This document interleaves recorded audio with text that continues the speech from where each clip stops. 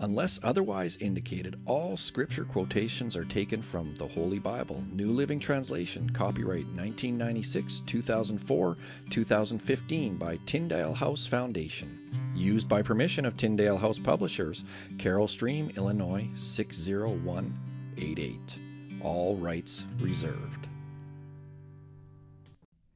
Well, hello there, my online friends, and welcome to January 4th. My name is Bill, and this is Bible in a Year with Bill. Today, for day 4, we're going to read Genesis chapters 9, 10, and 11, and then we're going to finish off today's reading with Luke chapter 4. So without further ado, let's get right into it. Genesis chapter 9. Then God blessed Noah and his sons and told them, "Be fruitful and multiply, fill the earth, all the animals of the earth, all the birds of the sky, all the small animals that scurry along the ground, and all the fish in the sea will look on you with fear and terror. I have placed them in your power. I have given them to you for food, just as I have given you grain and vegetables. But you must never eat any meat that still has the lifeblood in it. And I will require the blood of anyone who takes another person's life. If a wild animal kills a person, it must die. And anyone who murders a fellow human must die. If anyone takes a human life, that person's life will also be taken by human hands. For God made human beings in his own image. Now be fruitful and multiply and repopulate the earth."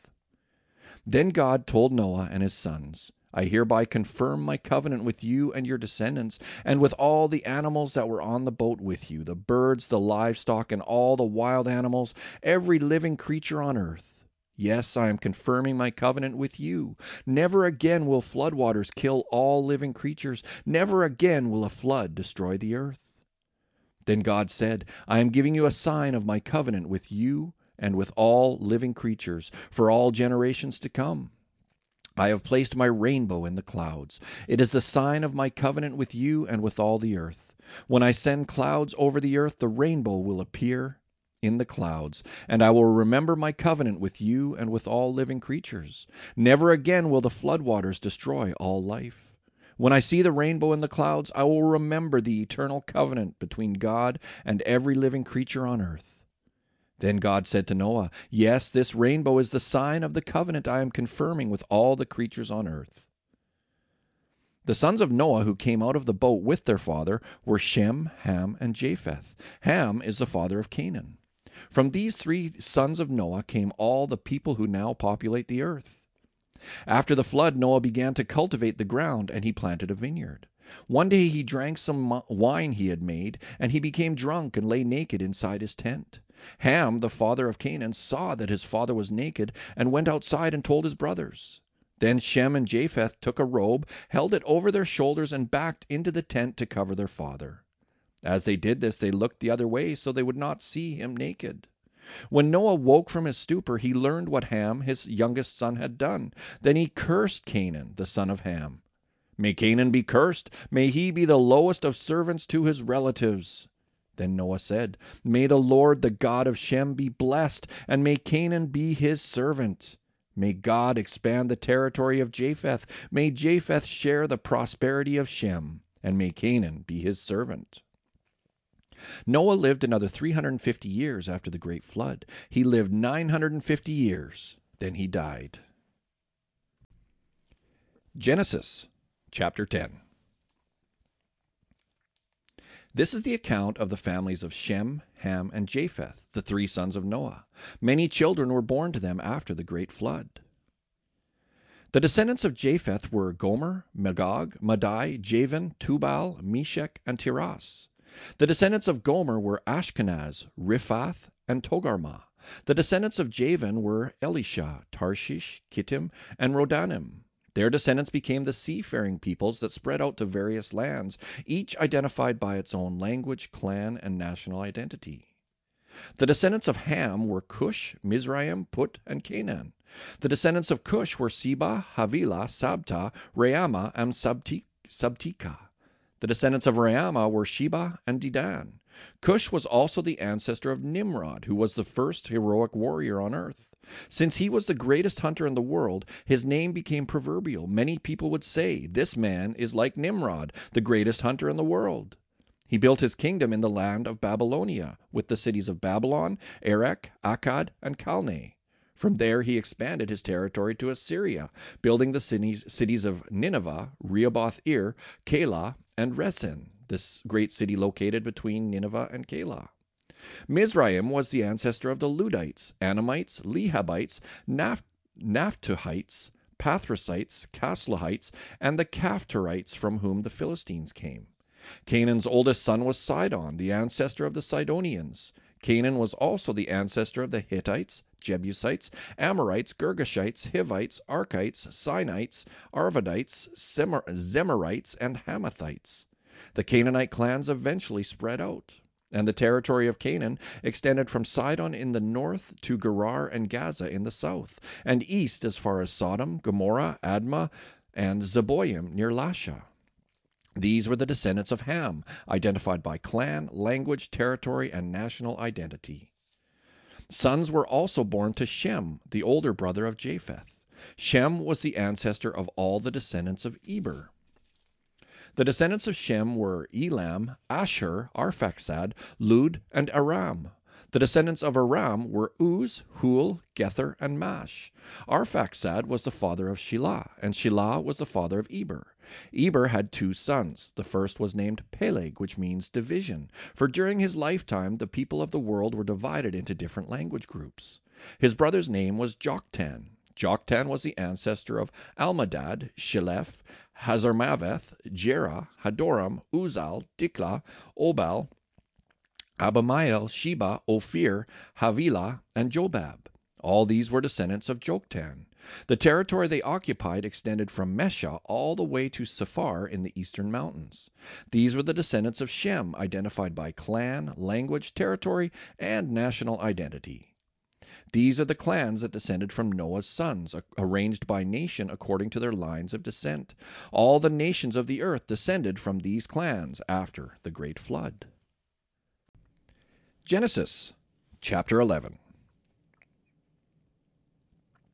At one time all the people of the world spoke the same language and used the same words. As the people migrated to the east, they found a plain in the land of Babylonia and settled there. They began saying to each other, "Let's make bricks and harden them with fire." In this region, bricks were used instead of stone, and tar was used for mortar. Then they said, "Come, let's build a great city for ourselves with a tower that reaches into the sky. This will make us famous and keep us from being scattered all over the world." But the Lord came down to look at the city and the tower the people were building. "Look," he said, "the people are united and they all speak the same language. After this, nothing they set out to do will be impossible for them. Come, let's go down and confuse the people with different languages. Then they won't be able to understand each other." In that way, the Lord scattered them all over the world, and they stopped building the city. That is why the city was called Babel, because that is where the Lord confused the people with different languages. In this way, he scattered them all over the world. This is the account of Shem's family. 2 years after the great flood, when Shem was 100 years old, he became the father of Arphaxad. After the birth of Arphaxad, Shem lived another 500 years and had other sons and daughters. When Arphaxad was 35 years old, he became the father of Shelah. After the birth of Shelah, Arphaxad lived another 403 years and had other sons and daughters. When Shelah was 30 years old, he became the father of Eber. After the birth of Eber, Shelah lived another 403 years and had other sons and daughters. When Eber was 34 years old, he became the father of Peleg. After the birth of Peleg, Eber lived another 430 years and had other sons and daughters. When Peleg was 30 years old, he became the father of Reu. After the birth of Reu, Peleg lived another 209 years and had other sons and daughters. When Reu was 32 years old, he became the father of Serug. After the birth of Serug, Reu lived another 207 years and had other sons and daughters. When Serug was 30 years old, he became the father of Nahor. After the birth of Nahor, Serug lived another 200 years and had other sons and daughters. When Nahor was 29 years old, he became the father of Terah. After the birth of Terah, Nahor lived another 119 years and had other sons and daughters. After Terah was 70 years old, he became the father of Abram, Nahor, and Haran. This is the account of Terah's family. Terah was the father of Abram, Nahor, and Haran was the father of Lot. But Haran died in Ur of the Chaldeans, the land of his birth, while his father Terah was still living.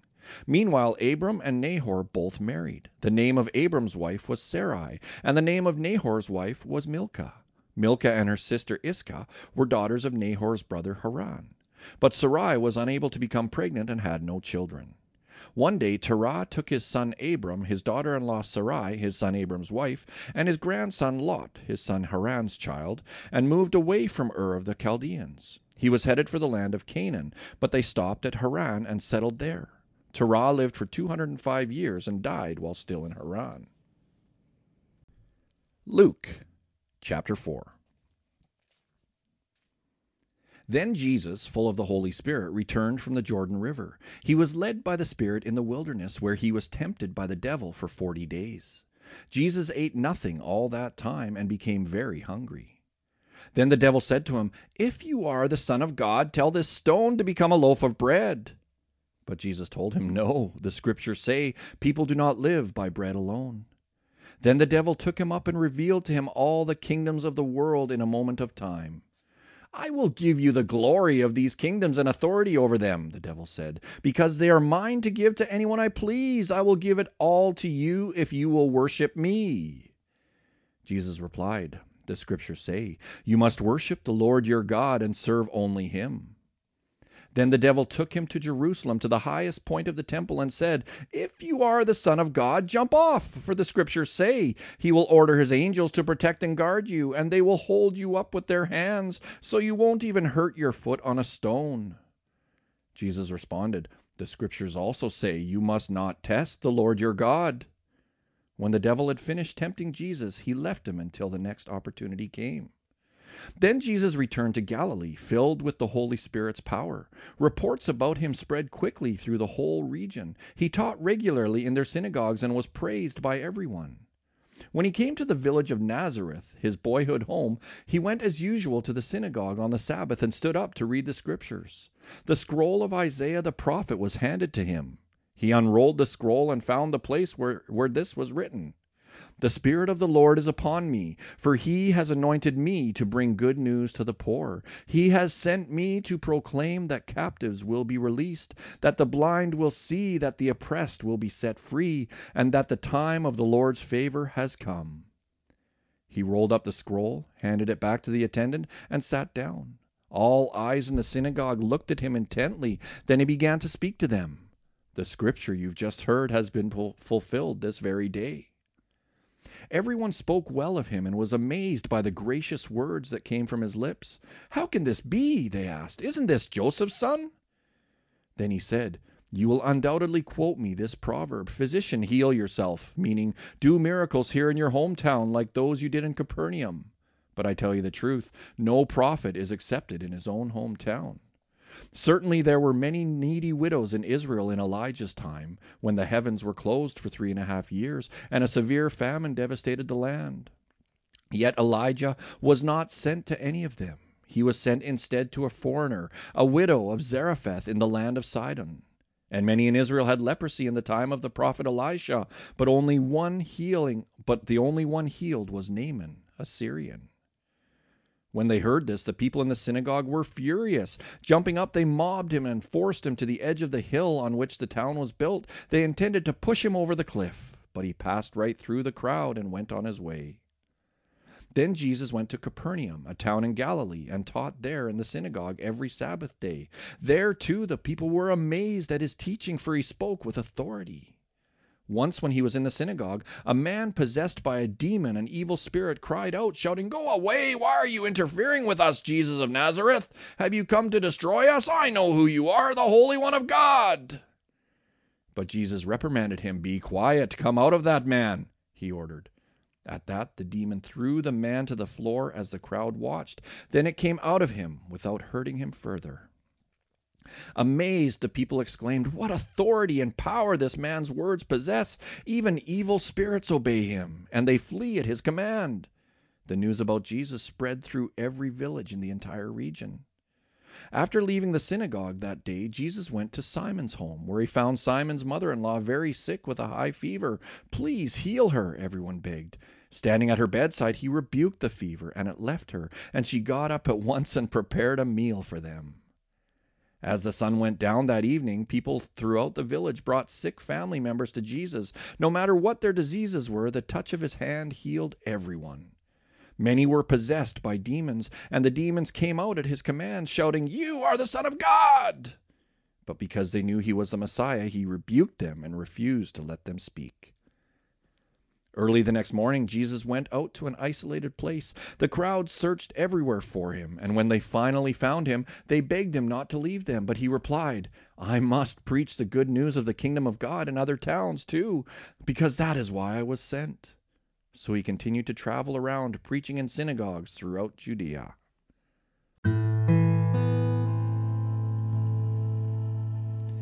And so, Heavenly Father, I pray that you would bless the reading of your word today. Thank you for your word. When I read Genesis chapter 9, I'm reminded of how a promise of God has become so distorted. Or has it? After the flood, God promised to never destroy all life on earth, as he did in the flood. As a reminder of that promise, God left us rainbows. So when the sun comes out, after a rainfall, we will be reminded of his promise all those centuries ago. Fast forward to modern day, and the rainbow has been adopted by other groups that take pride in their questionable lifestyle. I think most of you know where I'm going with this, but maybe not. Maybe I'm grasping at straws here, but I don't think it's a coincidence that the rainbow has been chosen to represent this group. Hear me out.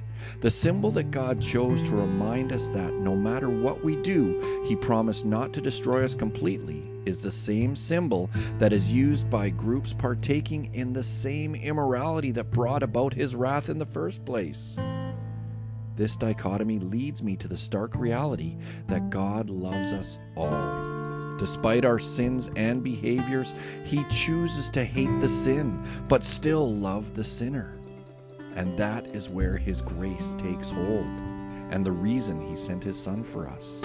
So personally, when I see the rainbow crosswalks or when I see the rainbow flags, I'm reminded that there's hope for everyone. What are your thoughts? Let me know on the Facebook page. There's a Bible in a Year with Bill Facebook page. You do have to request membership on that, and I do have a faithful friend, Steve, who is the administrator of that site. And you know what? If you request, he will most likely accept your request. Right, Steve? Anyway, my friends, thanks for joining me today. I hope to see you tomorrow. Take care now.